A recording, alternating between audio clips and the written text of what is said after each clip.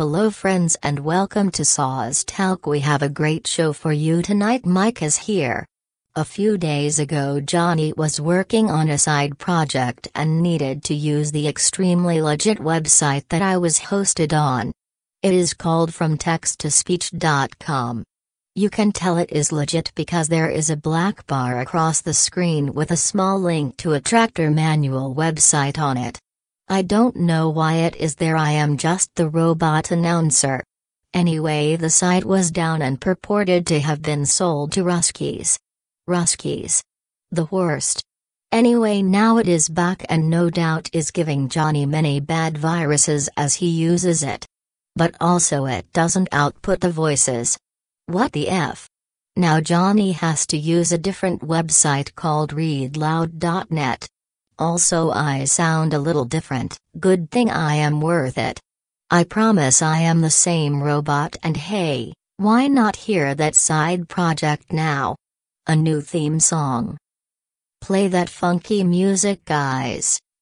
Are you thinking of me when you're with somebody else? Do you talk to me when you Whipping up some ranch. Are you reaching for me, making love to me? BBQ. Do you talk to me when you're talking to your Sauce. When you're talking to your talk to me when you're talking to your Sauce. Ladies and gentlemen, we're back yet again. Another fantastic episode of Sauce Talk coming up, and we have such a treat for you. It's been such a long time. We have a fantastic guest. I not to just start listing off credits, but you know him from so many things. You know him from Sauce Talk. He's a friend of the pod. He's a friend of Boat. He is the former chief of staff of the mayor of Baltimore. He was the winner of the U of I Law Best Smile 2011 award. On the other line, it's Michael Huber, everyone. Mike, how you doing, buddy? Hey, good to be here, John. Is that true about the law school thing? You win so many things, you don't even know what you win. That must be nice. Every fucking thing I ever won, I got tattooed on my forearm. Like, don't forget, 3rd grade. Pretty good at spelling. But Mike, you over here, best goddamn smile out of a bunch of, honestly, not especially attractive looking young men.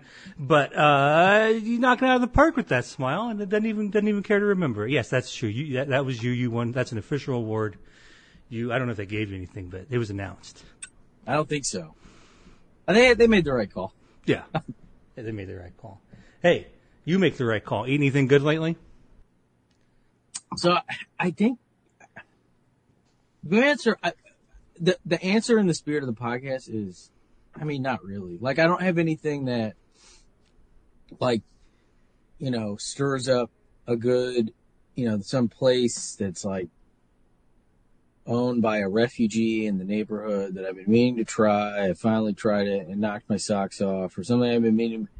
Margaret and I went out for dinner last week. That's probably a pretty big deal for you guys, right? It doesn't happen much. Right.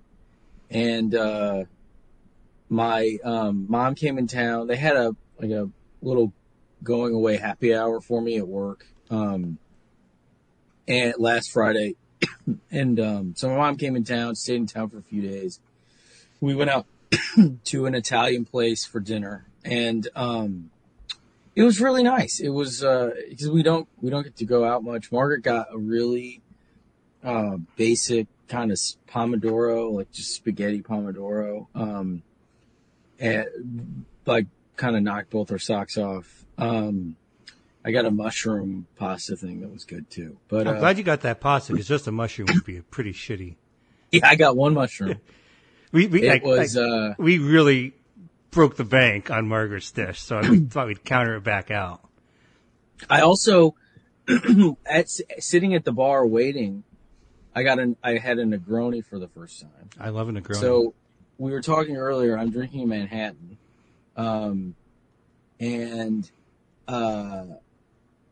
I think listeners to the pod know, certainly those who follow the group chat know that I have this like hypersensitivity to like sweet stuff in alcohol. And so, and I'm a moron. and I thought that sweet vermouth was actually like sweet. Like it's simple like syrup, but red. Yeah. So it's grenadine. Yeah. Yeah. And so I saw a Manhattan recipe. Well, that's not for me. And I saw a Negroni recipe. I thought, oh, that's not for me. But then my mom comes into town. First words out of her mouth are like, we got to go get the ingredients to make Manhattans. And it was great. And so then I was like, well, this opens up a whole new world of cocktails. So, so we were at the bar. It was an Italian place.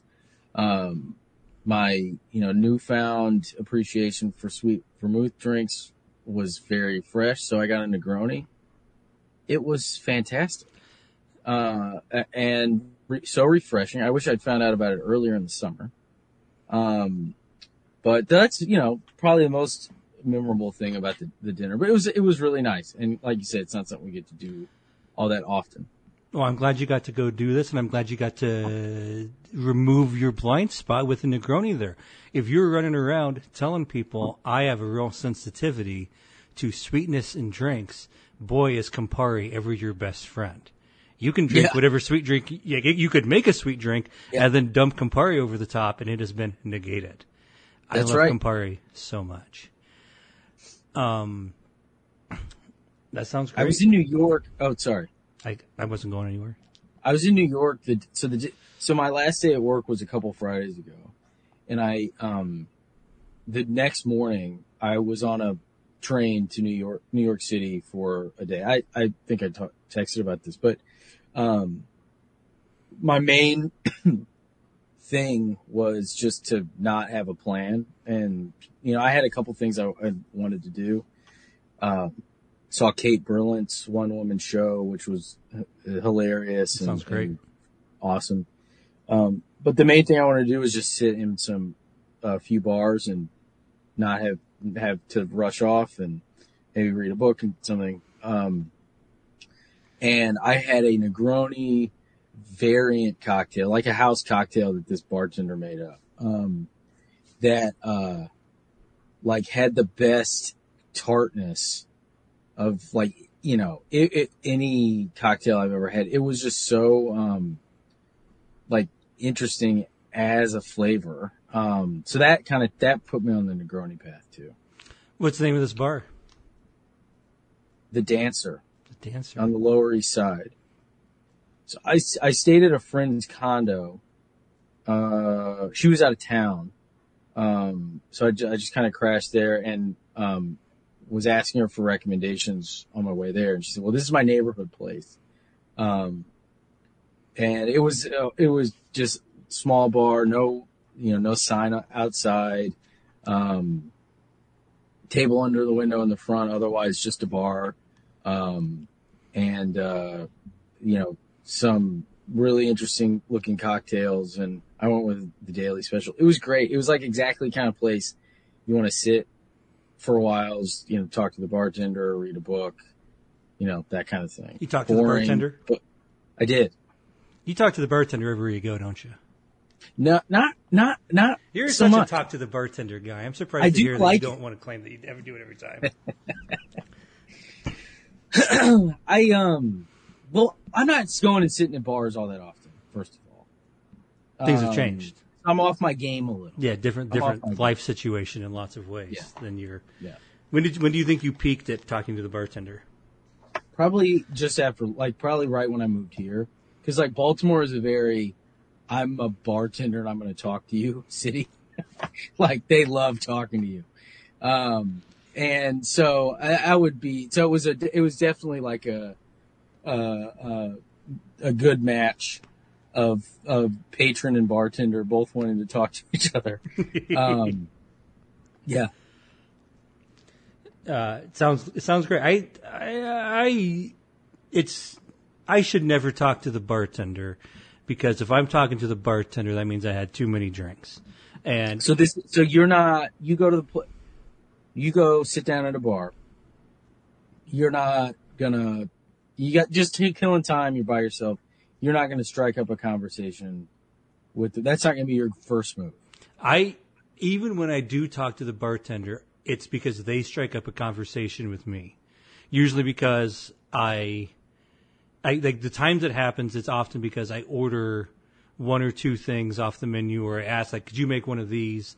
And they're like, oh, you like good drinks?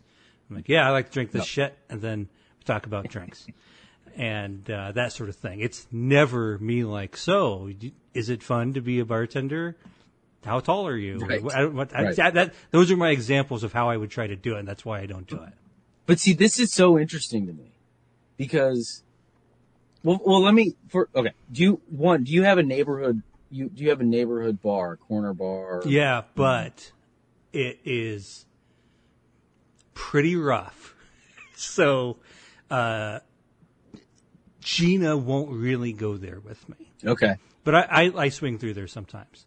But Well, that which I mean, again, would be a great circumstance to go chat up the bartender. yeah, and that gets at my second question, which is how often are you in a bar by yourself? Not especially. When I was, especially towards the beginning when I was in St. Paul, there were a couple really good breweries very close to my house. And then there, it did become a thing where, like, you know what, I'm just going to go over and, like you say, take a book, sit at the bar. I would be interested to hear. I am very open to that. A lot of people think take a book to the bar is very bad.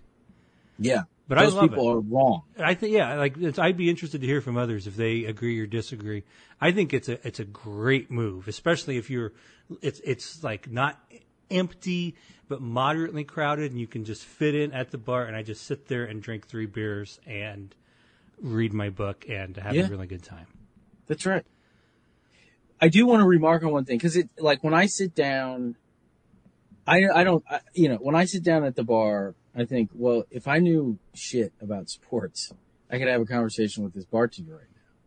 So it would seem to me that you would be very well equipped to just sit, especially in Chicago, to just sit down at basically any bar in the city and have, I mean, that's a cliche about sports, right? Like, does that occur to you and do you reject that? Like, I don't want to talk to these people about baseball, or does that interest you, or?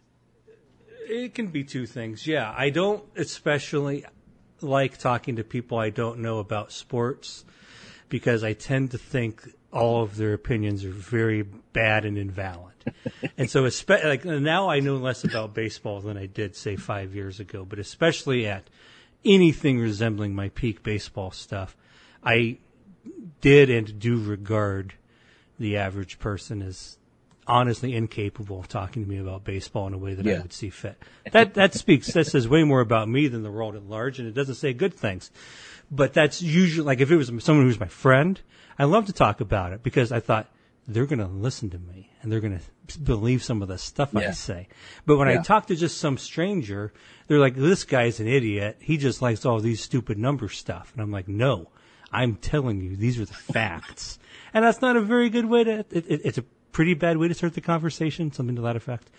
So yeah, I'm not very good at that. Now, and then in other regards, like I do, the one offshoot of this is especially like when we were doing World Cup qualifying, I would go to places I found online as like soccer bars to some extent because I thought they'd have this stuff.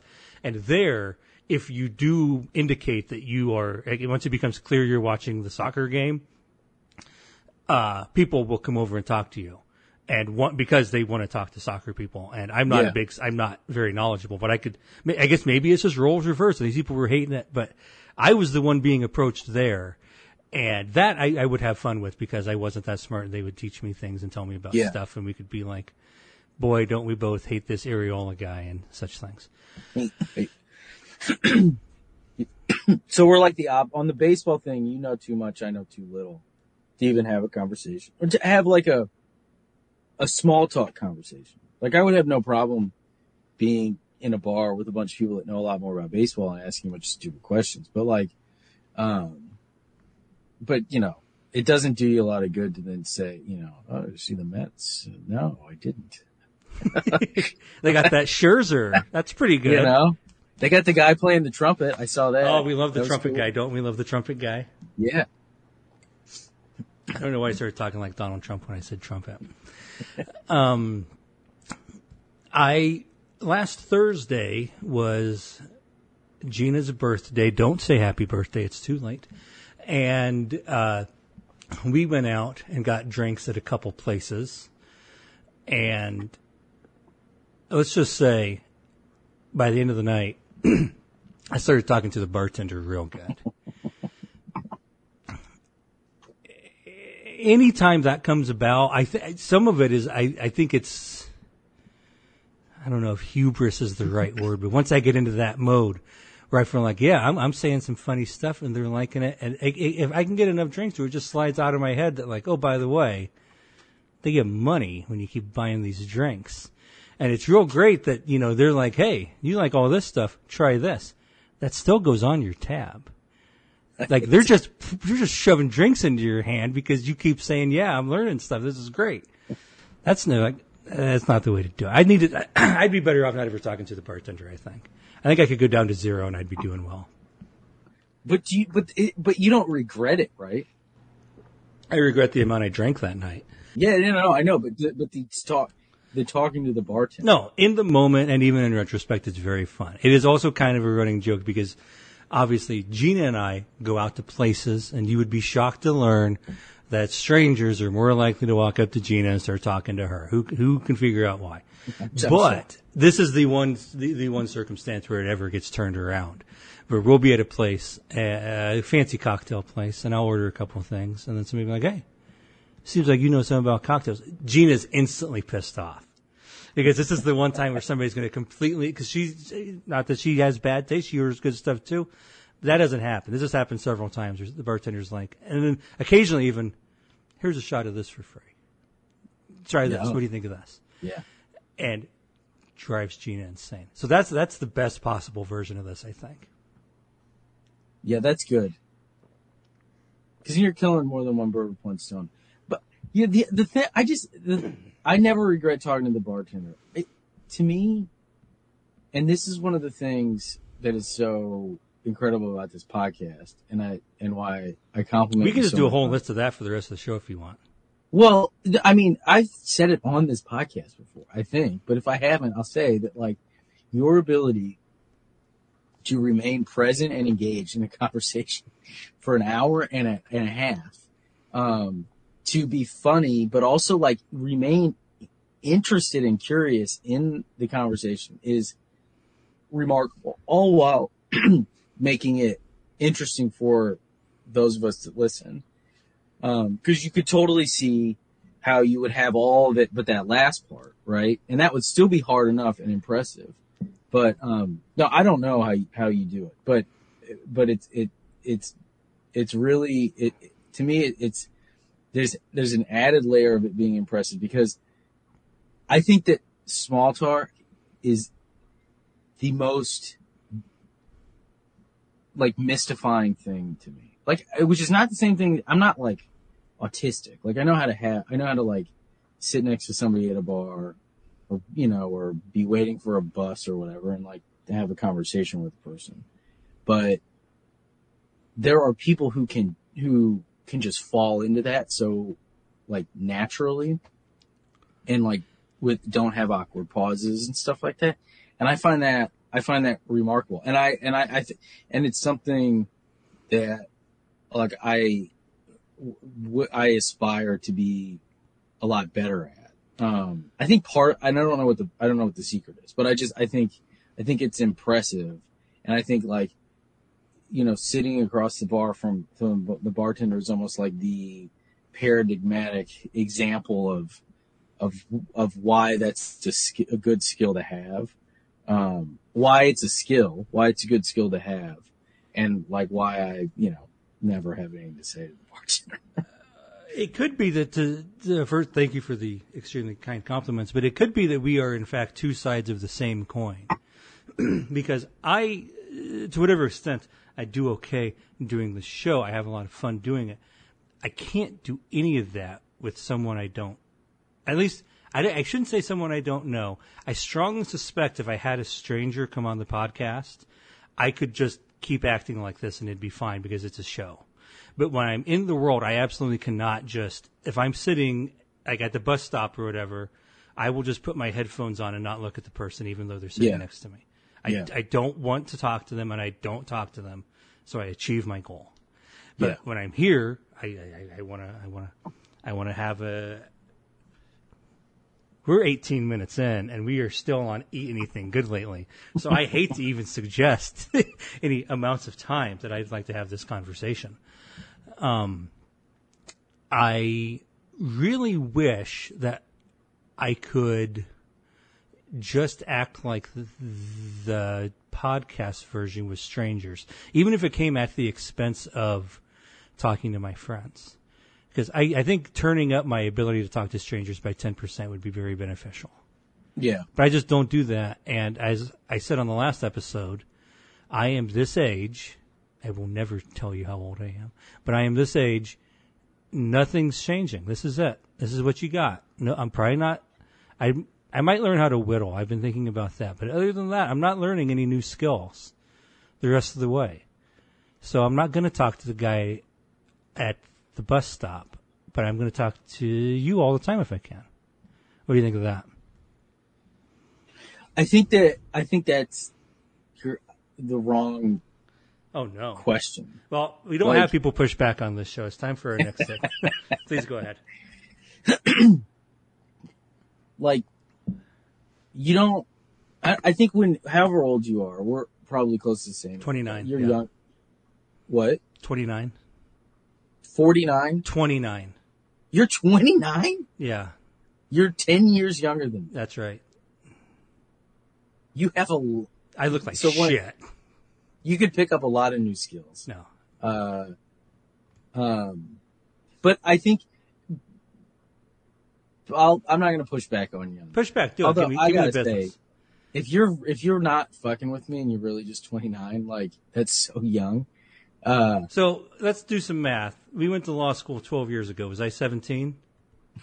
I am 37. I'll give you that one. We went to law school 12 years ago. I mean, in the middle of law school, it was 12 years ago. At the beginning of law school, it was more than that. Oh my God. That's shocking to me.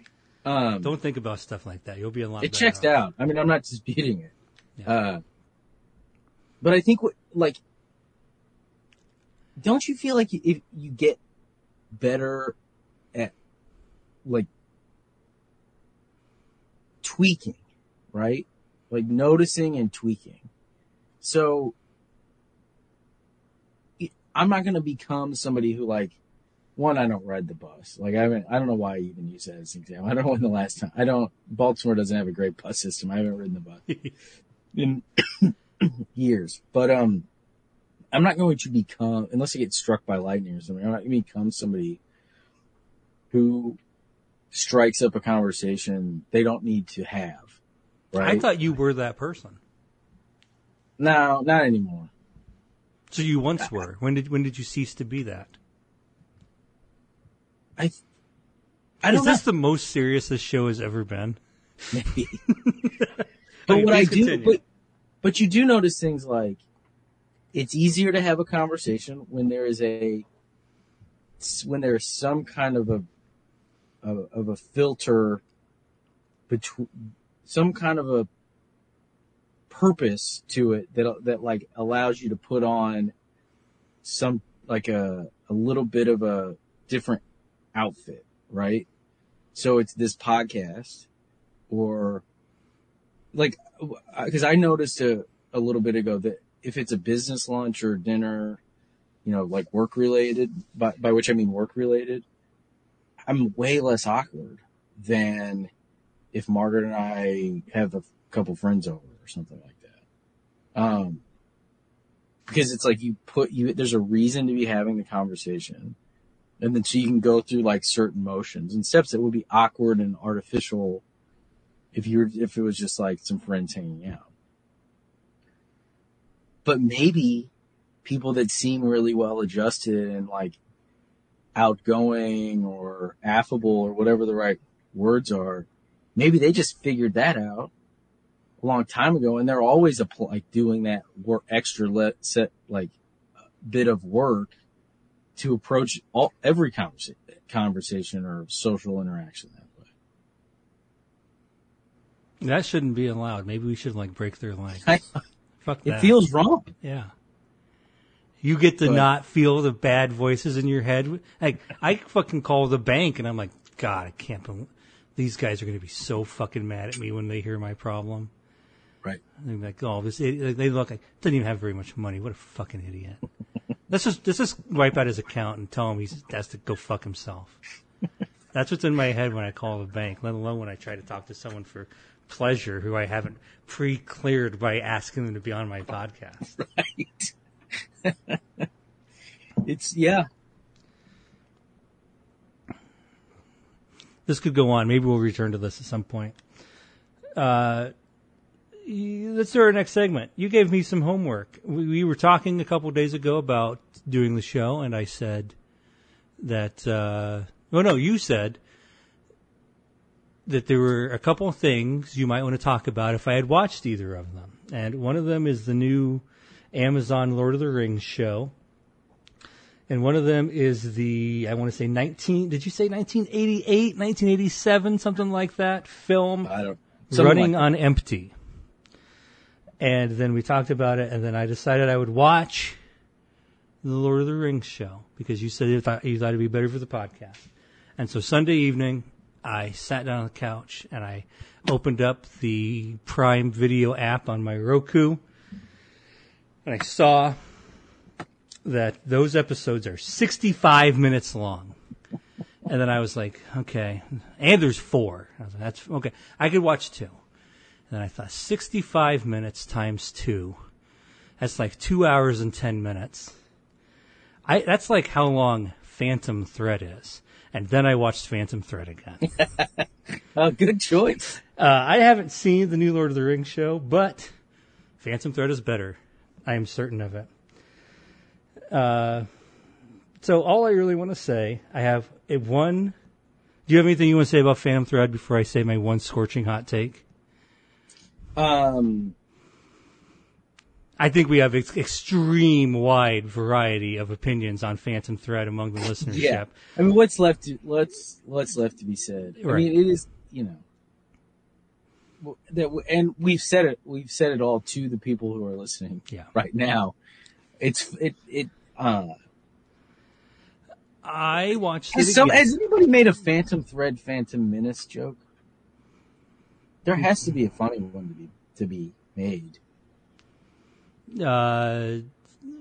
Greg Proofs does pod racing narration over the women fixing the dress, making it seem like they're going really fast. That could be a good Funny or Die sketch from 2014, something to that effect.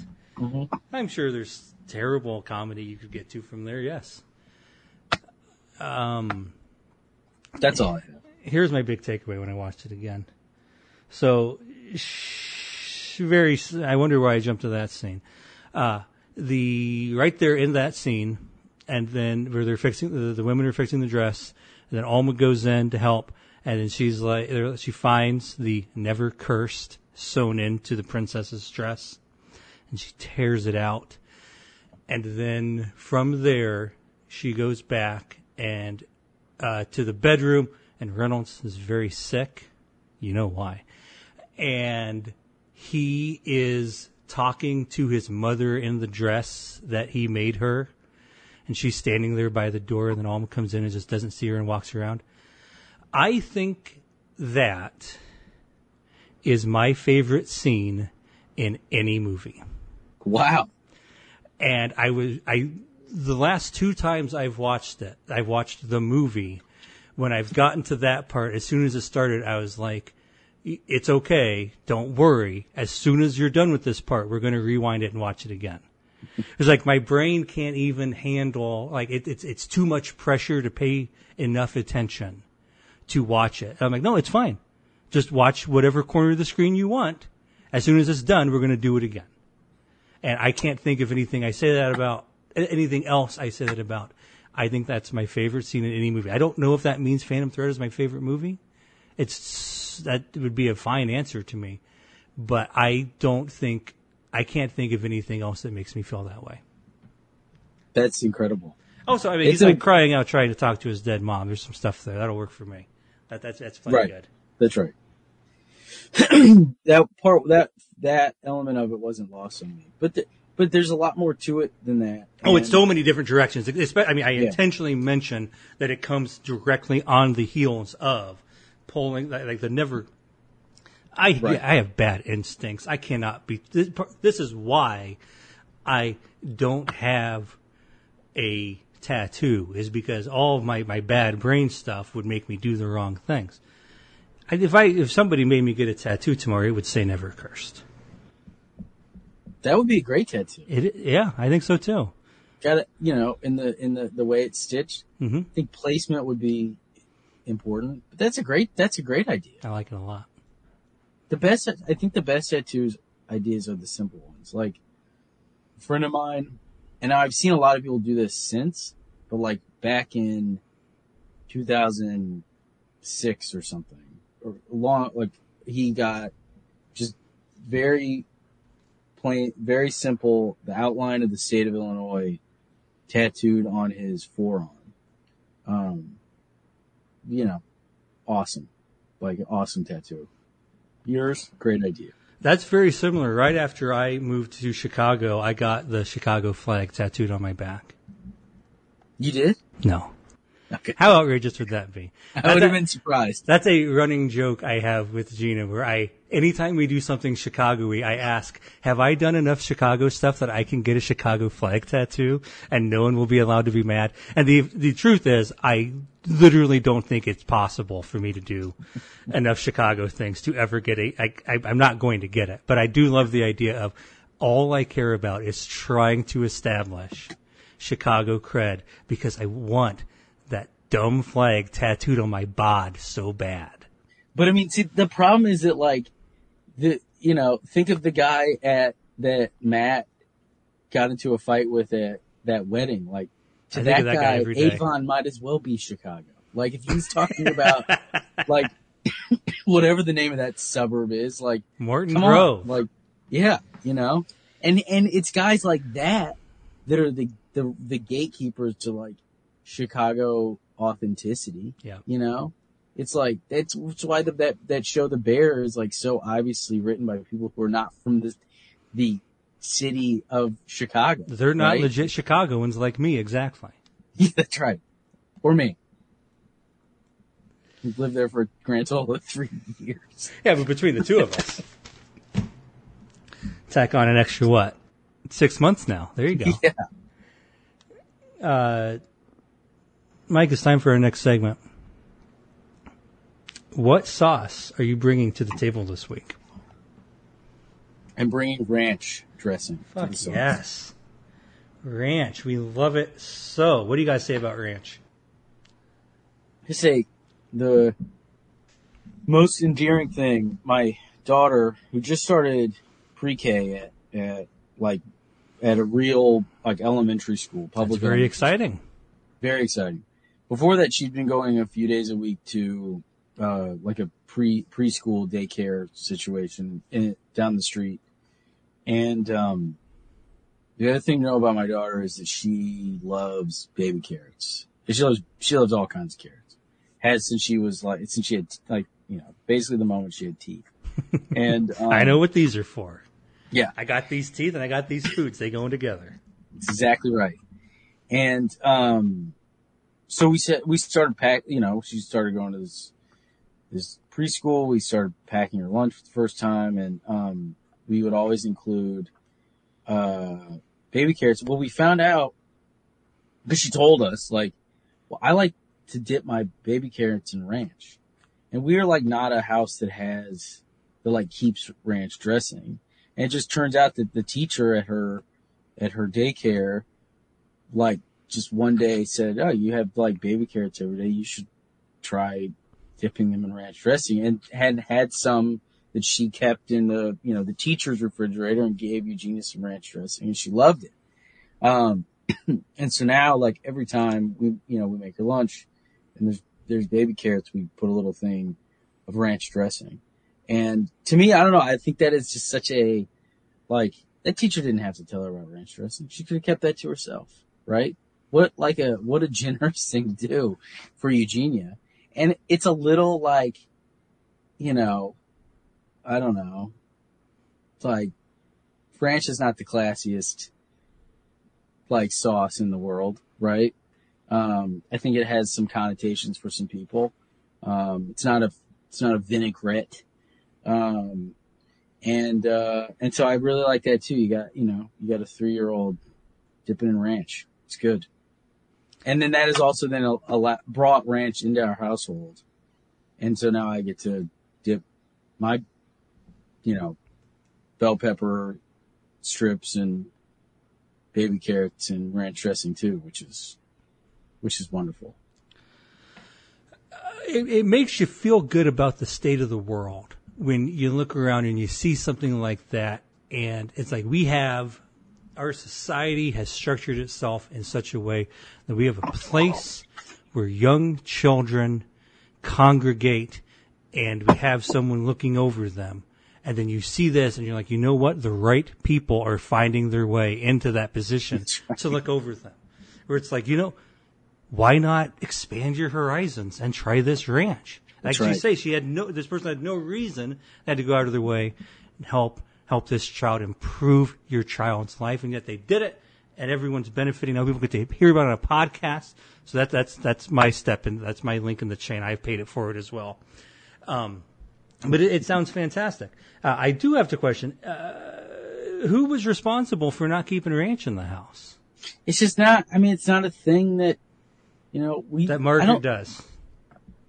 I feel like Margaret comes on this show and yells at me about honey mustard at Subway like every 6 months. She's not into ranch. Not into ranch. Okay. Yeah. Now, I didn't we like have it said enough to- Subway ranch is some fucking bullshit. So That's true. that it probably doesn't help That's in true. terms of being excited about ranch if one of your main sauce outlets does it poorly. And like, you're supposed to eat healthy and everybody saw, and then That's then why I there eat was lots of ranch dressing, yeah. Yeah. And then there was a time, and maybe this was like just like school, but I feel like there was a time where there was a lot of like dressing shaming, like, oh, just because you're eating a salad doesn't mean it's healthy. Yeah. Like, It's got to there's be a ton oil and of vinegar, calories. nothing on it. No bacon bits, no cheese, no croutons. Right. Yeah. Which fuck is, that. I feel like we've come away, we've like moved on. Some of us like have. as a culture overall. Like people understand it. It's kind of a bullshit attitude, Like at least you're eating a salad. You could be eating something better, but Yeah. you're eating a salad. It's good to shove a bunch lay of off green the stuff dressing. into your maw. It's a great idea. Yeah, that's right. What's your maw? Is your maw your mouth or is your maw your hand? No, I How many thought your double- mouth. It's your mouth. Okay. I used it as mouth, but as soon as I said it, I was think like, it's your definitely- mouth. yeah. Shove those greens into your maw. Now, if it's M, But I then it's a bad eat one. salad with my hands, so it works either. Oh, tell me about eating that salad with your hands. It's messy. Now, when you say salad, do you mean salad or do you mean greens? Whatever the salad is. You're getting the dressing on your hands. I'm referring to tuna salad sandwiches and chicken salad sandwiches. What other kind of salad would I be referring to? So for the listener, you get a big bowl of tuna salad, and then you're like, "I'm ready to have my meal now," and you just jam your paw. No, and then I into put it on bread, and then I use my hands and I eat the salad with my hands. Okay, this is not an argument being made in good faith. I don't have to pursue this any further. I'm glad you brought up ranch dressing. It's such a good sauce. There's so many good uses for it. And like you say, it can be very, like you can have it on a salad. You can have a fancy version of it. You can just throw me the Hidden Valley. Now we do know from the blind taste test, that's episode 69 if you want to go back through the archive. Hidden Valley rated very poorly. Now I'm going to bet that you're eating Hidden Valley there because I bet you got those little cups. And you're sending her off to shul with baby carrots and Hidden Valley Ranch cups. Is that correct? No, that's Oh, that's not correct. I do think we have Hidden Valley, but we have like very small, like 1 ounce size Tupperwares. with, Oh, like, that's much better. Yeah. like tiny little screw on caps. That came as part of like a really big Tupperware set that we got. So just squirt it in there, put it in the lunchbox, send her on her way. That sounds much better. I think you're going to do better with the big bottle than the weird little cups. It feels strange once it's sealed off individually like that. Yeah. Don't trust it anymore. It sounds like you're doing well. Okay, I approve of all of this. I'm glad that the Huber Rogers residence is consuming. It sounds like, I guess, infinite percent, but just in quantity, a much higher amount of ranch dressing on any sort of basis than they were before. Yeah. Relatively speaking, way more.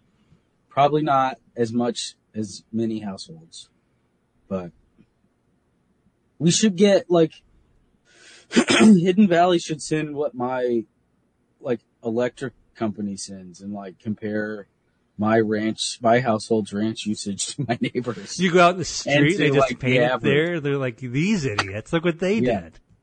did. Okay, Mike, I think it's time for our next segment. We're going to start with a moderately fun conversation, then it'll take a little turn. We don't have to worry about what the turn's going to be. I would love to hear from you, a person who ostensibly and in reality, no doubt, knows a lot about this topic.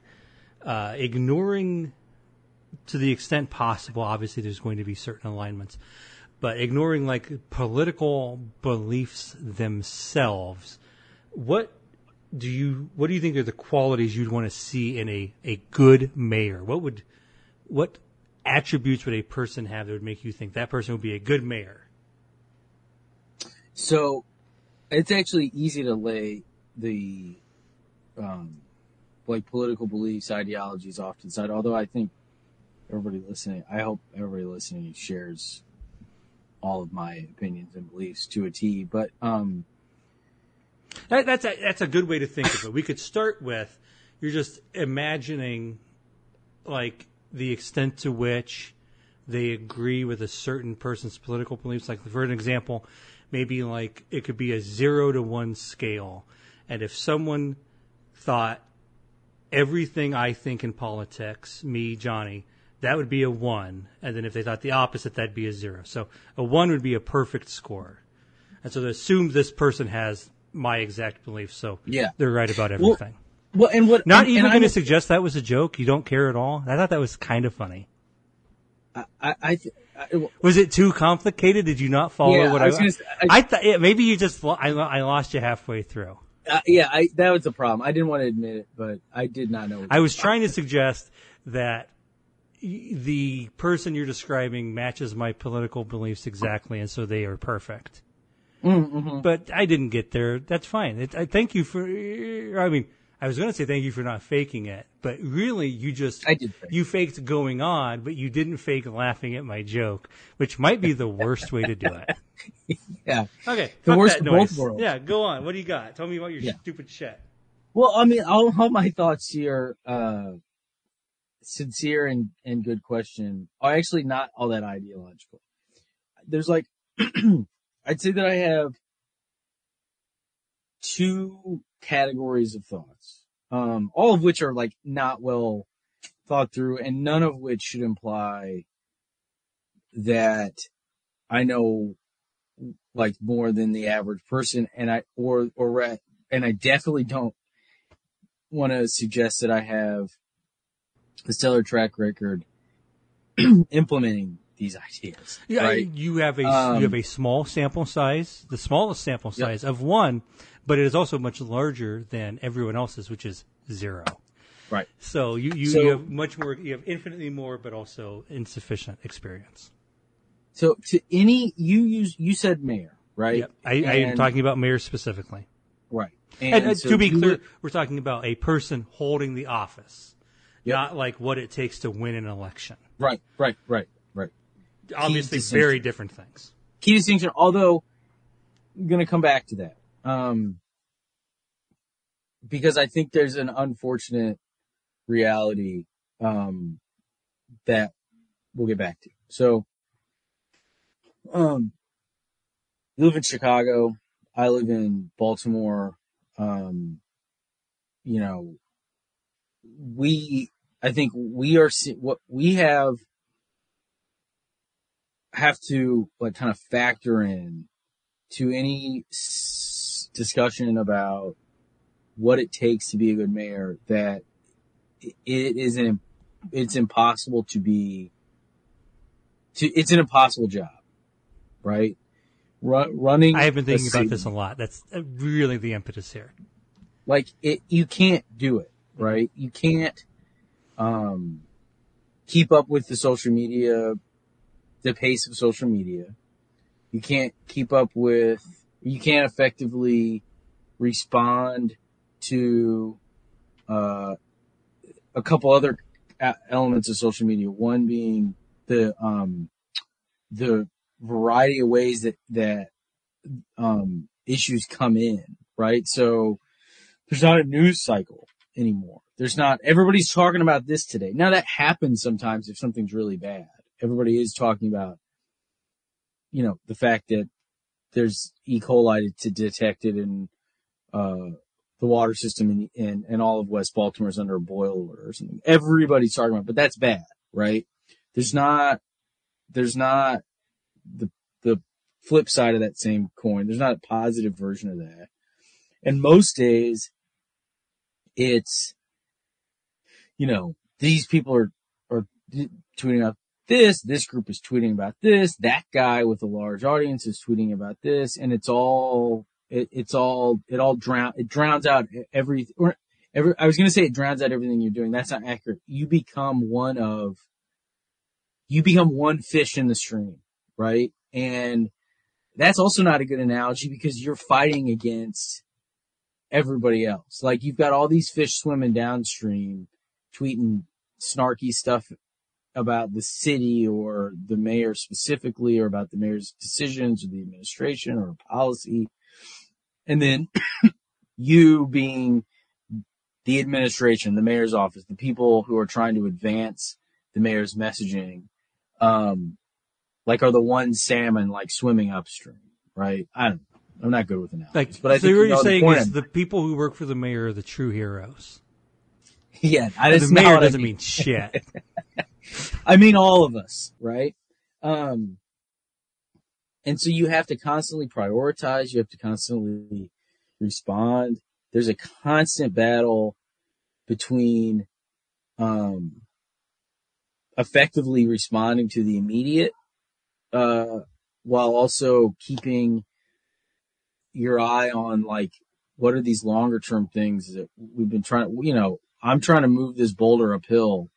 Like, what's the boulder, right? Like, I get distracted by all these other things that I have to deal with. They're not true distractions. They're things that I have to deal with. But what am I actually trying to advance?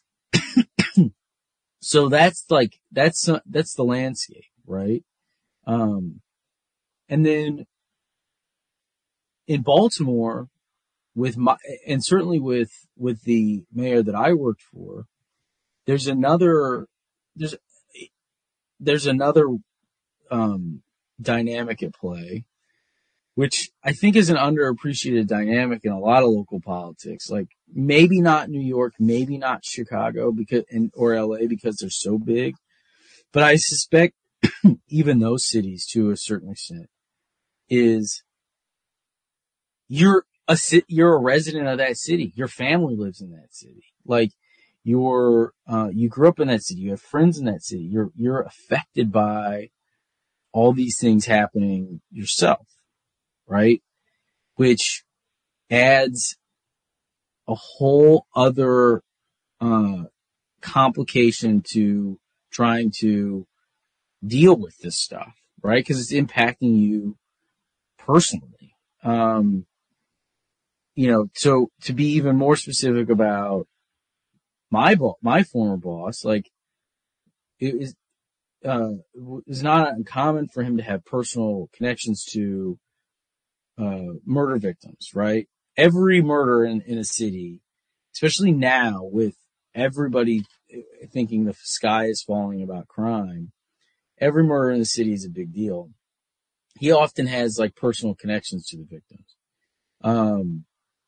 We had not exactly a school shooting as it's like typically thought of, but a high school student was shot like right outside of football practice at one of the public high schools. The school where the mayor went and has remained very active. I was going to say, I'm following him on Instagram, especially like high school football specifically. It seemed like he stayed involved and he remained very, all that very kickoff stuff. I saw a lot of stuff on there. Yeah. Yeah.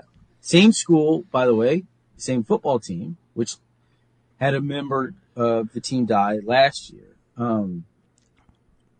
And not from a shooting, but, so mayors get analogized to like a CEO of a corporation a lot. Like which isn't a great analogy for a lot of reasons, but like by definition, you're the CEO of a not that well funded, financed corporation.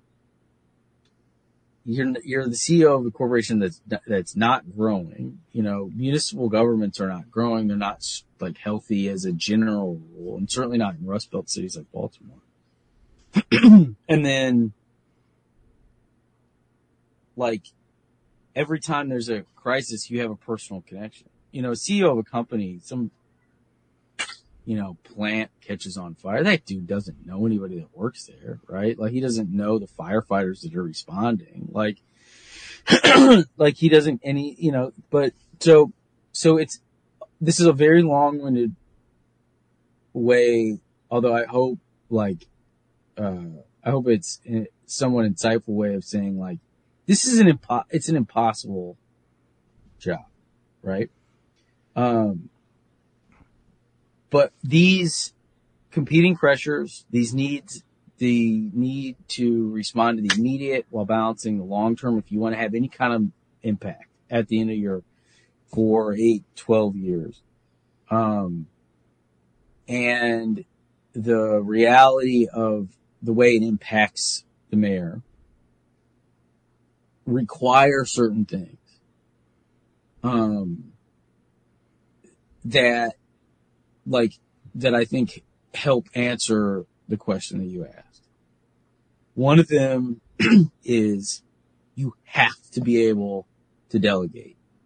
You have to decide thoughtfully, right? Not defensively or in a reactionary way.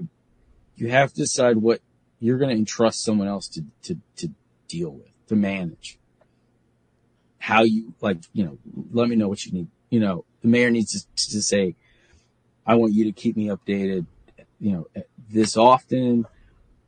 I want to know if something really goes wrong, but this is your thing, right? You can't do everything. The type of situation that I just laid out, no one person can handle that, right? So you have to delegate. You have to consult. You have to bring in people.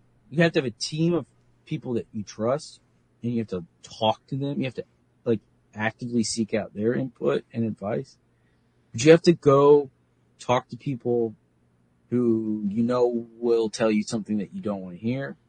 You have to go talk to people to check a box, right? Because you're the mayor. That's a really good point, and I just want to jump in. This is like an original thought I just had. I think it could be a new way of thinking about this. Well, about if you have team of rivals. I think I'm the first person to say it. Sorry, continue. I think that I don't remember that book I remember the history part. You're the one person who ever read that book who doesn't want to fucking talk about it every day. Who gives a shit about Abraham Lincoln? Dumb. My opinion. Whatever. Please continue. Well, and to go back to the Phantom Thread, I like that movie a lot. Lincoln. Yeah. But, fun movie. It's not how to make your fucking cabinet. Yeah. I don't remember if this was the point of that book or not, but you don't have to consult with people who are going to tell you something you don't want to hear, because in order to lead to a better decision, although there is that, because there's stuff you're just not going to think of, right? But what I mean is, like, you got to talk. People want to say, the mayor called me and asked my opinion about this today. You know, like, you can get 6-9 months of goodwill out of somebody by picking up the phone and saying, like, I don't know, I'm wrestling with this. It's bad.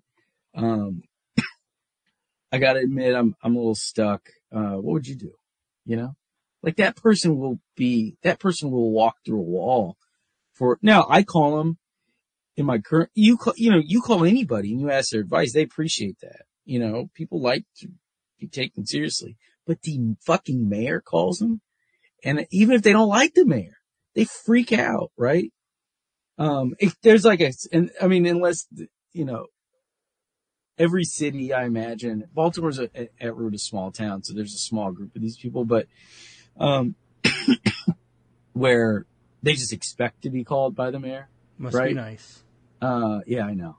But those people accept. Yeah, right? you don't get any mileage when you call them. You're calling them because They you do got to not. call them. Yeah, there's no They do extra bonus multiplier for. Right. I called this guy. I got to call every 3 Right. days. And then I'm skipping over things, but these are important. Like, you have to be in the job because you want to, like, help people, right? Or because you have and I was going to say, or as if these are the same thing, but also this is a separate point. You have to have a vision for where you want the city to go. You're not there to rearrange the deck chairs. You're not there to, like, produce more widgets. You're not there to, like, continue the good work of somebody else, right? You are, like, you are there because I mean, as one of the main ways, although CEOs are entrusted with developing a vision for a corporation or organization, that's not essential, right? Like, you can't be a real politician. You can't be that's just not how it works. Like, you have to be someone who tells people, here's what I'm going to do for you, right? Here's the city that I'm going to create, or lead us towards, this isn't, that's not a messaging comment. There's all kinds of ways to message that, where is it, a we, or is it an I, is it all that stuff. Like, you gotta be, you don't have to be a nice person. You don't have to be a good boss. Like, you don't have to be, you don't have to, or not have, or, have or not have a family. You don't have to be from the city. Some of this is a little bit off the cuff, like, but I think most of it's probably close to right. But you do have to want to make a change in the way the city is. And you do have to know how to delegate, and you do have to know how to consult with people. And then you have to know how to make a decision, right? You have to, and that's fundamentally the most important part, right? You have to know how to say, because, like, any mayor is going to have people around them that, like, take stuff off their plate, right? Like, a problem comes in, somebody calls me or, some other member of a mayor's office or administration. And, it comes in. If it's easy, person answers the question, the person refers them to the right person, and it gets handled, right? If it's a little more complicated, then maybe it gets, like, kicked up a layer or get kicked over laterally a layer, and then that person answers it, right? And it's done. Like, so then, and this is a little bit of a cliche about like presidential leadership and things like that. But like, if you think about, if you just at a conceptual level, then what it takes for something to get to the mayor without it not getting to the mayor, right? It's got to be tough. It's got to be thorny. And chances are it's going to be a no-win, right? I mean, that's the most remarkable thing about my time in the mayor's office. They were all no wins. It was like, how do I mitigate the downside? Like, how do I make this less of a loss? How do I make this less bad? And so you have to obtain a certain level of comfort with that. Like, I'm going to make a decision. Everybody's looking at me. Everybody wants to know what I'm going to do. And I'm not going to fix it. And I'm not going to make even a majority of the people happy. You got to make it and you got to live with it. And then you got to move on to the next thing that's like that all over again, right? It's the same day. Like, it's crazy. But that's a hard thing to ask somebody to do. You know, anyone who's like, especially anyone who's like approaching normal. Like, how do you develop a comfort level and an aptitude for a comfort level with and an aptitude for making impossible decisions over and over and over and over again. That will incite vitriol, that will cause people to say, they voted for you this time and they're not going to vote for you next time. It caused people to say that you've sold out your principles, like whatever, right? Like, people say all kinds of crazy stuff. You know, so it's a little bit all over the place, but, I think those are some of the I'm sure I'm missing stuff too, but those are some of the important characteristics. Now I said there's a second category, right? That's all the kind of, I don't know what a good name for that first category would be. Personal, managerial, right? One of the preliminary conclusions that I've come to leaving is, let's say every single thing I just said is right. And let's say that you have and we are envisioning a mayor who embodies every single one of those characteristics, right? But because of all those dynamics that I was talking about earlier, they could do that perfectly. They could be the perfect mayor.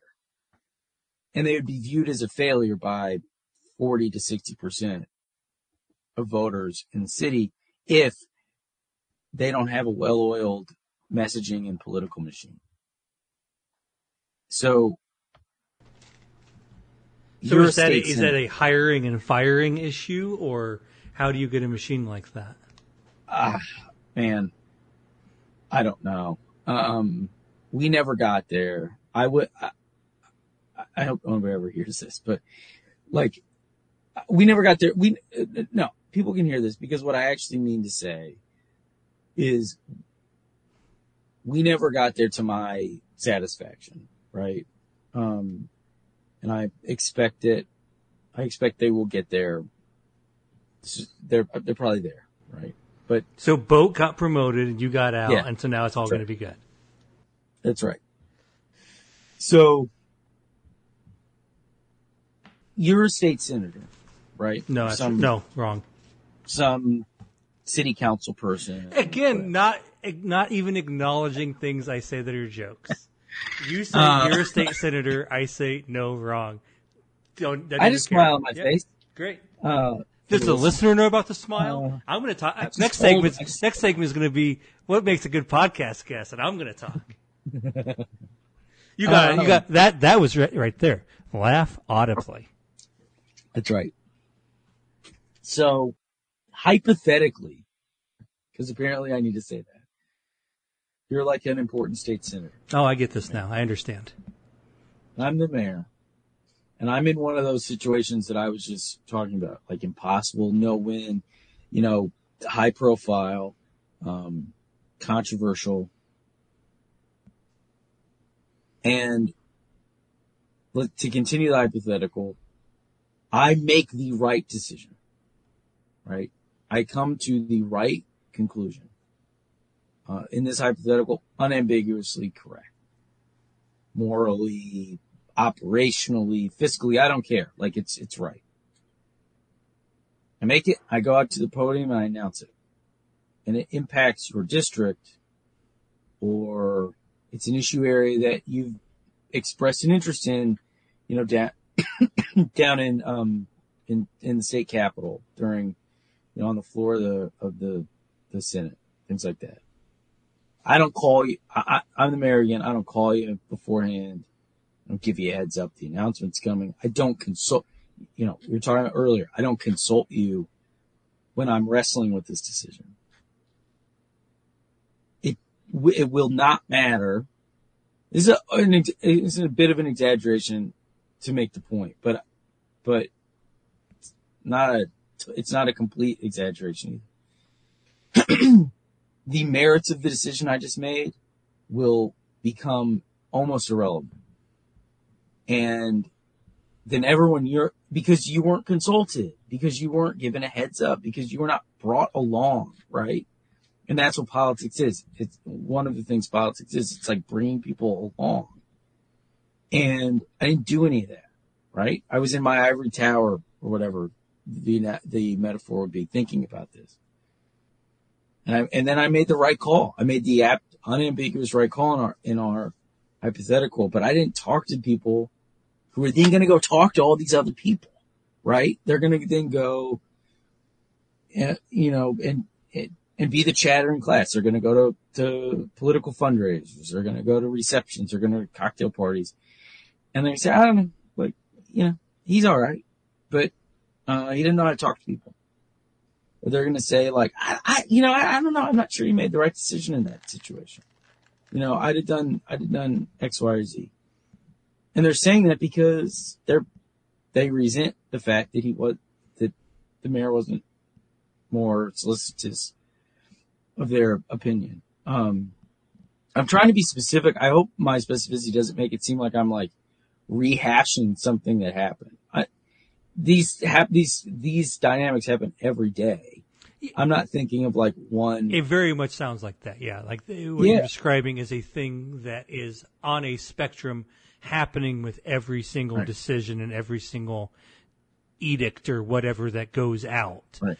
Like, to what extent did we tell the people who needed to be told, or align in advance with the people who needed to be aligned with?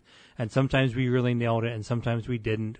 And so we had varying levels of success for both on the basis of both that stuff and whether it was a good idea to begin with. And the extent to which they are both important is probably unfortunate, but true. And that if you do the right thing, but you don't talk about it with the right people first, you might as well have done the wrong thing, or at the very least, you don't get credit for doing the right thing. Or done nothing. Yeah, or you just been like, I didn't go into that one. Yeah. And then you do, and so that's like the politics. And these distinctions aren't all that clear. And then there's the messaging, right? Like, you go, what do people think you're going to do? What do people think you're there for? Then what do they think you're going to do? And then what do they know that you do? And so, like, another way to say that is, you tell people, if you're effective at it, you tell people what to measure you against. And then you tell people the result that they measure. And then they do you then tell them what the measurement is, right? You tell them what to measure against, and you tell them what the measurement is. If you don't have it fine-tuned, you do a bunch of stuff, and it all goes in like one ear and out the other. or it doesn't even get in the air in the first place. And this is very much kind of parallel with the politics, right? You got to be smart enough to consult, to touch the right people while making the decision, give the right heads up. All these little judgment calls like add up to being so important. And then there's all the press and messaging and stuff too. You know, like some people say, like, what are your 3 things, right? They say that successful politicians have their 3 things. 2 isn't enough. 2 makes it seem like you don't have enough going on. 4, nobody remembers. You need 3 things. I don't know if that's right or not, but I'm saying that's like a common, that's a cliche among like comms people. And you go out there and you say over and over and over and over again, here's what I'm going to do, right? And then if you're really good, then you distill it down to like one thing, like that encompasses all 3 of your things, or 4 or 5 or whatever. But like, it's who you are. And so, and part of this is like how you develop a brand, although that's different, but it's related. But mostly what this is like creating like a kind of a bedrock of like trust, that like they know why you're there. And they know like what you're doing. And they may not like this like most recent decision, but like I like those 3 things he's there to do. It almost feels like it's you're never doing this, but in the eyes of the people out there, there's a certain extent to which you can be like, well, some of these unwinnable fights, remember, I didn't promise I was coming in here to win these unwinnable fights. So when I'm doing this on this, and that's what it's going to be. But remember, I'm really here to talk about this. And so I'm going to nail those down. And so judge me on those things that I chose. And then also, like, if I horribly fuck up something else, then certainly you get to come back and tell me all about it. But I never said I was coming in here to fix X, Y, and Z. I am here for ABC, and please note me knocking ABC out of the park. Yeah. Is that about right? You think that's where you're going there? No, I think that's right. Like, listen, I don't, like, I think there's another way is you have a pat response to this thing, and then you go back, and then you so say, you just like correct I someone in their grammar. Oh wait, wrong kind of pat response. Yes. No one. Oh, I hope everybody's still listening this far. Me now. too. That's good. Yeah. It's, or you go back to the thing, or you don't answer the question, right? I mean, now we're off the topic of like what makes a good mayor, and we're in more of like a bull session about, it's like, I think it has been put totally to bed that you actually have to, as a politician, certainly on the national level, I think it's to be determined on the, but I kind of think on the local level, seeing what I saw over the last couple of years, like, you don't have to answer reporters' questions. You say what you want to say.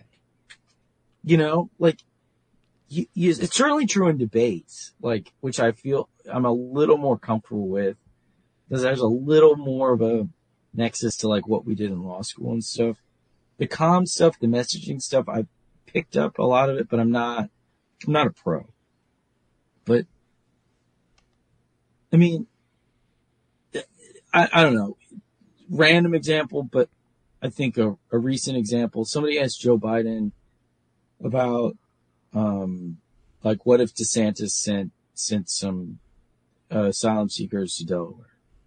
He said, people should come to Delaware. We have a beautiful shoreline. Like, you know what that's not going to do? Create a problem for Joe Biden. It's going to be like, come on, Joe. Like, you didn't, but it's not going to create a problem for him. it's not going to walk into to whatever we're all, I think disagreeing, having a healthy discussion, but disagreeing about what exactly trap DeSantis is trying to lay. I think we all agree he's trying to lay some trap. He's trying to catch us, he's trying to catch the libs in some kind of trap. But I don't think there's consensus on what that is, which then has implications for how should a blue city mayor respond? How should a blue state governor respond? How should Biden respond? Right? Because if you were trying to avoid the trap, you got to know what the trap is. Doesn't matter, right? If you say that, it doesn't matter. And I think, like, sadly, like, one of the lessons of like the Trump years is, and I think for the most part, Biden has learned this lesson pretty well, is like, you don't have to answer the question they ask. And you don't have to get caught up in some good faith trap, right? Like, I think if anything, you're underselling it, because not only is someone like DeSantis in this position trying to set a trap, at this point, I think it's clear the trap he tried to set has failed. But there is a very powerful right-wing media apparatus that is happy to find any trap it can find at any point. And so, like, even if plans A, B, and C have failed, if you go out and answer that, if you're Joe Biden and you go out and answer that question wrong, whatever you say wrong will be the new trap. That's right. And so it doesn't matter that, like, his plan failed. You can still lose this game very easily. Almost, it sounds almost like what you're saying. Like, the trap is the conflict-driven, both sides driven media. That's the trap. Yeah. And that's what a guy like DeSantis recognizes. And so he was hoping that, like, somehow they would have shoved everybody back onto the plane and sent it back to Florida. That would have been the best optics of, like, see, they won't have him either. But like, there's so many ways to lose this game, and I don't even know what winning would look like. I mean, theoretically, I guess what is happening is winning politically if you're so callous that you're willing to avert your eyes from the experience of these people, which you sure shouldn't be. But, like, you can lose this so many different ways. Yeah. Or if there's something to the like, he stepped into some violation of Texas law or federal law or something, which I'm not validating.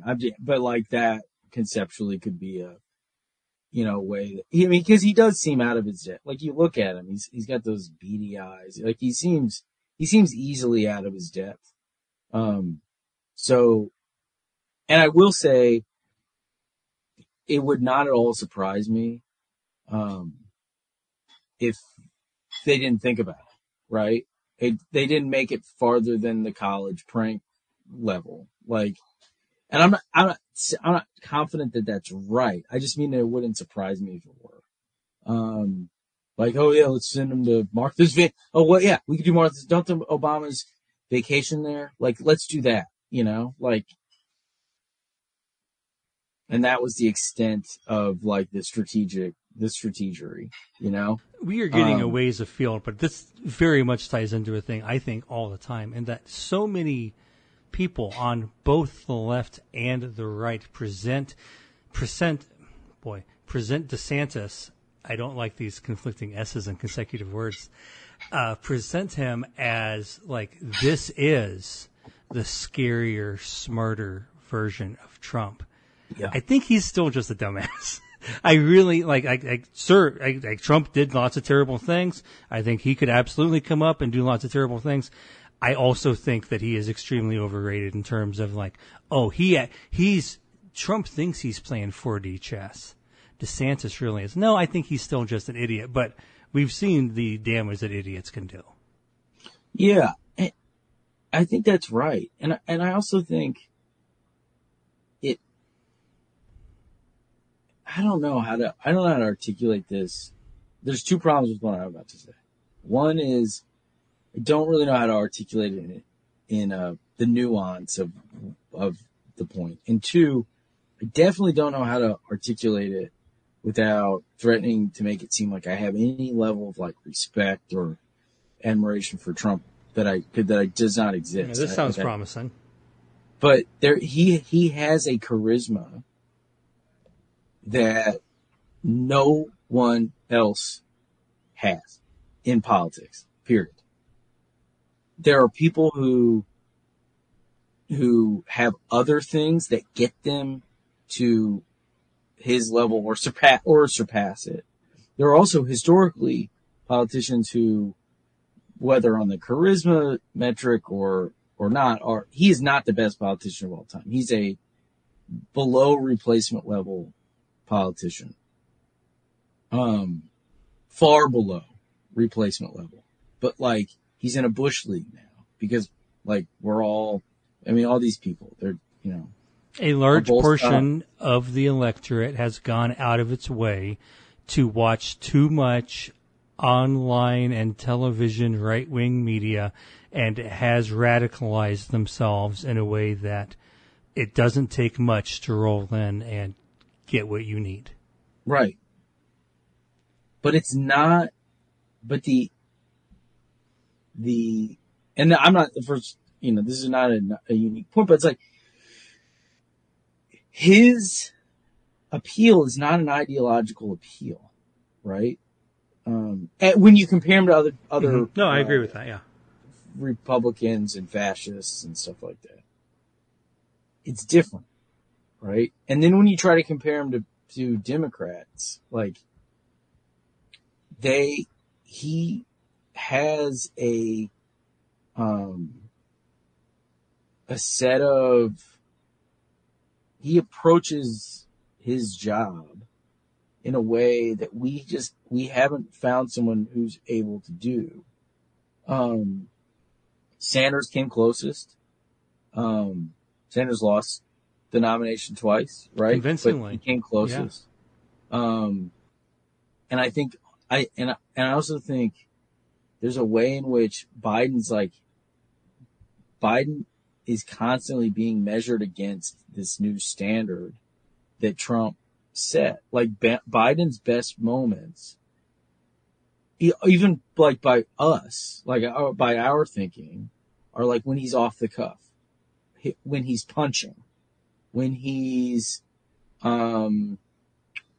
clearly not like going on like the talking points, right? Like, and or when he's like kind of treating, when he's belittling Steve Ducey's son, right? Like, that's like a Trump bar, right? Like and like, I don't think there's like any moral implications to what I'm saying. If there are, I'm willing to wrestle with them and deal with it. Like and be pushed on them. But I think I'm only making a stylistic point. I only mean it as a stylistic point, certainly. But like I say, I welcome any accountability on if there are any moral implications of what I'm saying. But like, I don't know. It's just, the game changed. Like, and if you know how to talk to people, like, and not sound like a dweeb, and not sound like a politician, like, you're on your way. And I think that's a 2016 lesson. And it's not just Trump, it's also Sanders. But that's the world we're in. The only thing I'll push back on there, specifically talking about this right now, don't they all still sound like they talk like politicians? I feel like there's still a lot of ground to make up here. What happens if is it an in between? Is this our natural end where we're going to push so far away from talking like politicians that we're going to get some Twitch streamer who shows up and who's like, no, I really do not talk like a politician? Because even Donald Trump still sounds a lot like a politician when he gives a big speech at a rally to me. Do you disagree with that? You can disagree with that. No. All of this is within certain parameters. But I mean, it feels like Trump has blown out like the range that you could possibly be in. But so he just, I mean, and I often think that he might just be specifically perfect, and that we should not be over concern ourselves about others, and that the only real enemy is Trump because he just by accident nailed everything so perfectly. But it might also be that, like, no, we can just do this again. And you can just say, even Trump is too restrained and he's fucking up when he does that. And if you push it even harder, you'll win even harder. My most often, I think the former. Okay. Most often, I think he is this perfect mix. I think I agree with this. Of charisma, circumstance, ideology, all kinds of stuff in this cocktail. This is really bad luck that this happened to happen this way. Yeah. And now I don't think, again, totally happy to be pushed on this.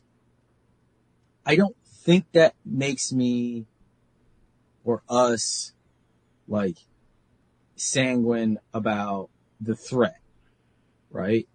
Like, it's not the same thing as not taking the threat seriously, because I also do, I mean, just to be plain about it, like, I think that everything I care about, like, politically, is under threat, and more often than not, I'm very pessimistic about its prospects for being sustained. The basic,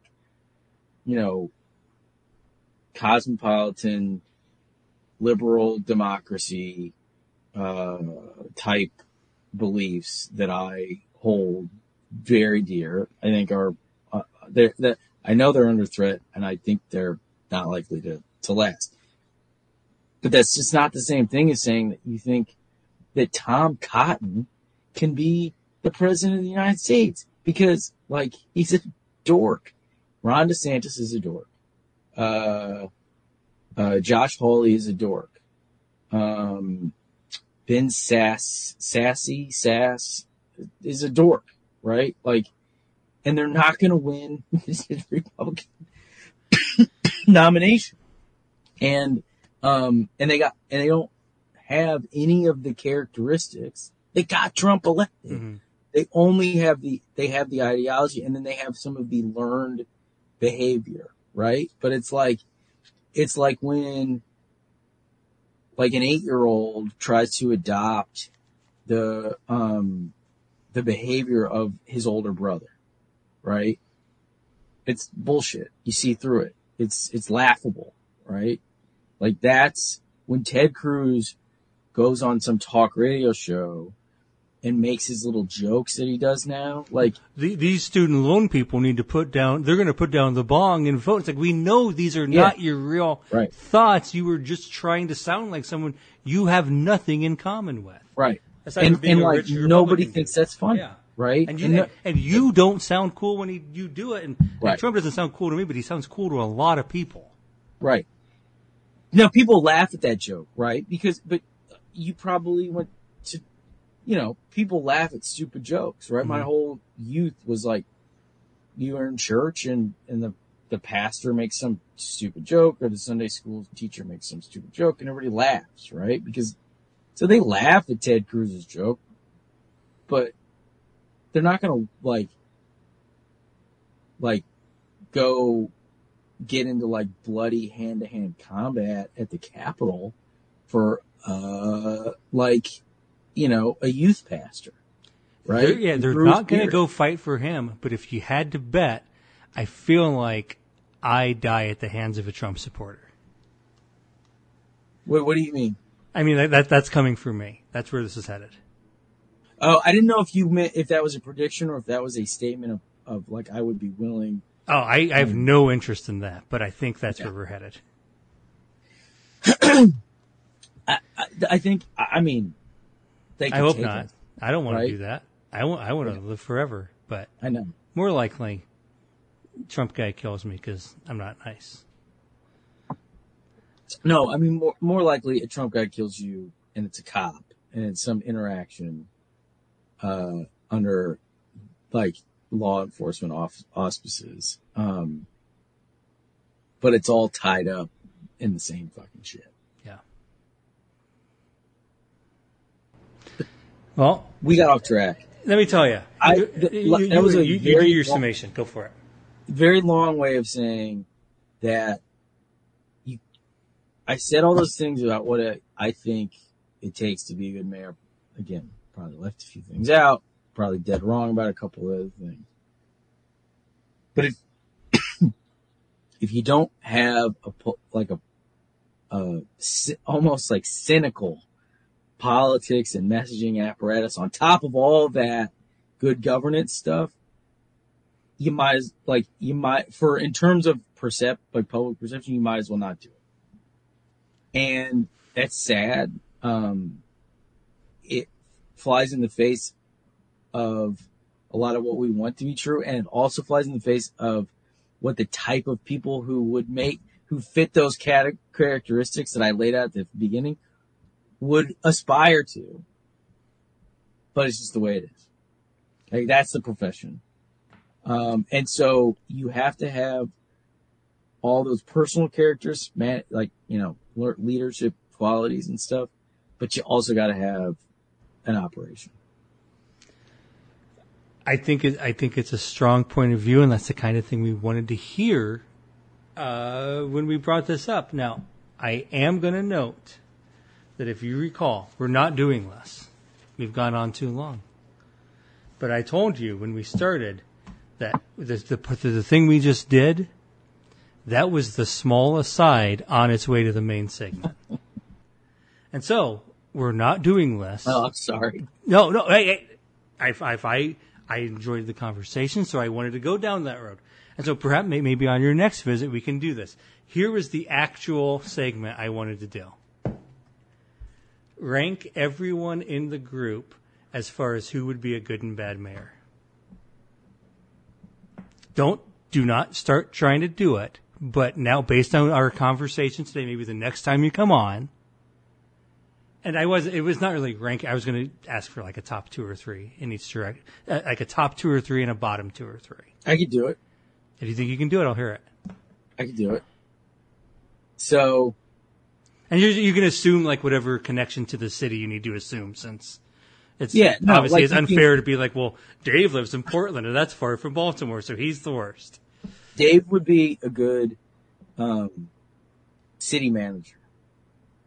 Like, Tell me Dave about the would city be manager good- role. like a chief operating officer of Okay. the city, right? Dave would be a good cabinet. Like, I lead this department. I do it. It's not political. Which is not the same thing as saying that Dave doesn't have politics, like his own. But it's like, by the book, I've saved the city X amount of dollars. I've fostered, all this like that. But Dave is not someone I would identify as that top 2 or 3. I would say Dylan. I would say, because I would say Dylan.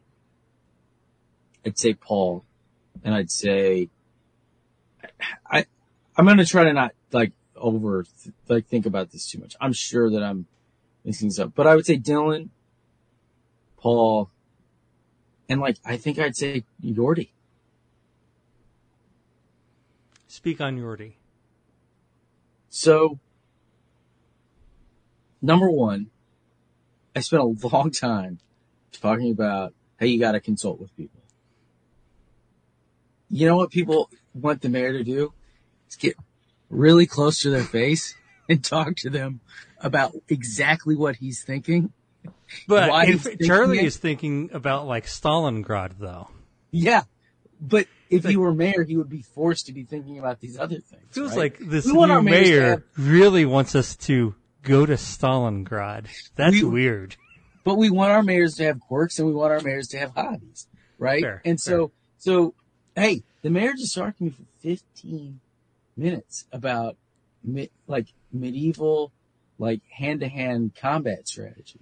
It was kind of weird, but it was also like, he's the mayor, and he was like, he knew a lot about it. He knew the first name of the wench who was serving mead. It was amazing. Her name was Stacy. Right. I could do a lot with the mayor that goes to the Renaissance Fair every year. You're thinking like you might be Boat right now if we could have got Brandon out to the Renaissance right. Fair. You would have been running the memes. I also, but do you think, I Charlie's put in that position that I laid out a couple times of making that difficult decision. Is he gonna second guess that decision publicly? No. Is he? He's gonna live with it, and then he's gonna move on. It's a strong case. Yeah. So was Dave meant to represent part of your bottom 2 or 3 here? No, you mentioned Dave's it. in the middle. Who is your actual bottom it. 2 or 3? So me. So I would be the bottom. I would put myself at the bottom of the list. I'm gonna say Bill. A little bit of projection. I think Bill and I see the world in a similar way, and see work in a similar way. And I think, so I admit that's a little bit of projection, but I think Bill, the image I have in my head when I put Bill there is what, he texted us all a picture of his setup, movie night with candles everywhere, right? This is not a man who wants to work 20 hours a day dealing with only the worst of his city. It's not Bill. That's to say he couldn't do it, but you gotta No, want it. you clearly have an Dude. amazing crop of potential mayors just in this chat group. So Yeah. obviously everybody's an A, but And you Lee. still have to rank them. Yeah. And then Lee. Because I have, on brand, I have to shit on Lee, but also Lee would be remember that dude that is the congressman or governor of Montana that body slam that reporter? Yeah. That would be Lee. You start pressing him and he would just It's like, this guy's wrong. I'm going to kick this. Yeah. I'm going to start throwing some bows. that's right. He would, it wouldn't go well. Well, I think that's a good list. I am somewhat surprised. I did say earlier in the podcast that I cannot talk to strangers, and yet I still didn't make the bottom 3. So that's pretty good for me. But on the whole, I think it's a good list. It's time for our last segment. Do you have anything you'd like to plug? Yeah. So you didn't watch it. So it's a genuine, I guess a real plug or something. I don't know. I guess you could watch it for 2 people. But anyway, there's a movie from, the 80s, called Running on Empty. Which I don't know whether that's named after the Jackson Browne song or not, but, it's a Sidney Lumet movie, which is, I think he only made good movies. It's true. Stars Judd Hirsch, which is, awesome. River Phoenix, and, otherwise has a good cast as well. But, it's about a couple who, perpetuated or who committed some kind of a weatherman type, domestic, anti-Vietnam War active domestic terror in the 60s, and who have been on the run ever since. And it takes place at some point in the 80s. At this point, they have two kids, one, elementary school age, and one entering high school. That's a River Phoenix character. And they're constantly on the run. So they go to a new city, town, city, whatever. They set up a new life. Kids go to school, fake identities and stuff. And you learn, like, early in the movie, you see that, like, well, then something happens. The FBI, like, is onto them, and they got to just pick up and move, right? And then the movie is about, okay, but what happens when you're a teenager and a promising teenager? The River Phoenix character is like a piano prodigy who wants to go to Juilliard. But, like, what happens when that's your life, but you're a teenager and you're, like, falling in love and dealing with, like, and, making new friends at school and, like, all this normal stuff. And then, like, the question is put to you. And then what do you do? And it is, every time I talk about it, I say it is maybe a perfect movie. It is so moving. It's so well done. It's like, and there's these little moments of, like, that are, not in service of the plot, that are just like, kind of, they're these beautiful little moments, like, the family's like, has dinner, and then they're doing the dishes, and they're all dancing to, like, some James Taylor song, which, I don't know about you, but, like, in terms of, like, parents trying to pick some music to play when the kids are around and they're, like, trying to have, like, a family music moment, James Taylor was, like, the go-to, right? Like, I distinctly remember my mom at some point, there was, like, we were watching TV, there was a commercial for James Taylor's, like, James Taylor was, like, coming to the outdoor amphitheater in St. Louis. And she had this, like, wistful look in her eye, and she was like, it'd be fun if we went and saw James Taylor as a family.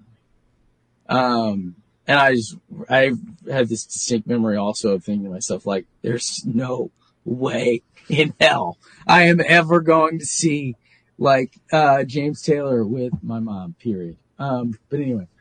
And, they're Judd Hirsch and Christy Lottie are dancing with their kids to, Fire and Rain or whatever, in the midst of this, like, big thing. And just as a movie about, like, how, politics and, like, personal collide, and one impacts the other, and, like, there's no distinction.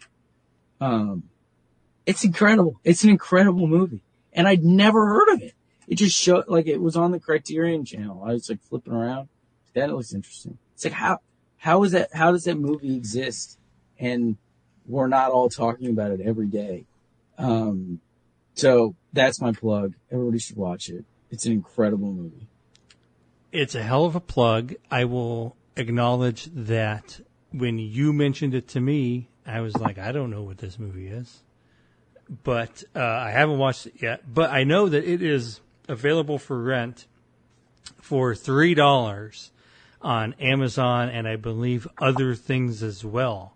And I will pay anyone listening. Oh, this is perfect, because I was just about to say I'm going to rent it and watch it before the next episode. But now you're going to pay me to watch it. That's even better. You have to prove to me that you rent it, and you have to tell me that you watched it.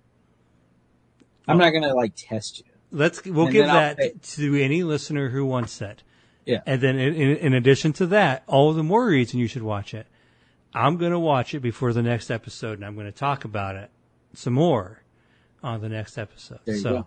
If you're out there and you want Mike to give you $3 and you do especially enjoy the next episode, not this one of Sauce Talk, boy, what a deal this is. That's right. How many people can take you up on this? I mean, The whole group, right? yeah.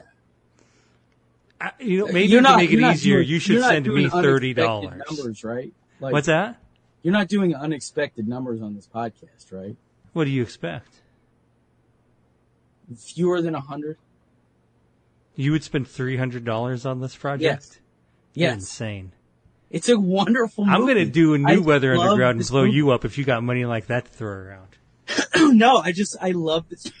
I love this movie. It must be a hell of a picture. I'm excited to check it out. But I'm thinking 20 people tops. Like, is really what's in my head. You get that mayor money, and now you're just like $60 on movies I don't watch. That sounds fine. No big deal to me. Yeah, it sounds great. We're all very excited. We're all going to watch it. I'm going to watch it, and some of you should watch it too. That movie's called Running on Empty. That's right. You heard it again. You got it locked into your brain. Start thinking about how you're going to tell your wife, girlfriend, significant other, boyfriend, husband, whoever. Like, I don't know why, but I think we might put this movie on tonight. Don't say Sauce Talk. That's not going to get you anywhere. Just tell him Michael Huber's going to give us $3 if we watch this movie. And if you have to prove to me that you rent it, you have to send me the email. You don't have to prove to me that you watch it, but you have to tell me. So you have to at the very least, everyone should pay the money and get the email receipt and have Mike pay you. And then if you don't bother to watch it, at least you stole money from Mike. Yeah, but you would also be lying to me. Because you have to say, I watched it. You have to say that. So that's your choice. Okay, I will say anybody who then emails me and says they didn't watch it, I'll give you $1.50. So you come out ahead if you lie to Mike. I'm going to watch the movie. I'm not a liar, but some of you liars out there in the audience might like that. Mike, I've had such a wonderful time talking to you this evening. Thank you so much for coming on the show. Thanks for having me, John. This was a blast. Best wishes in the intervening days.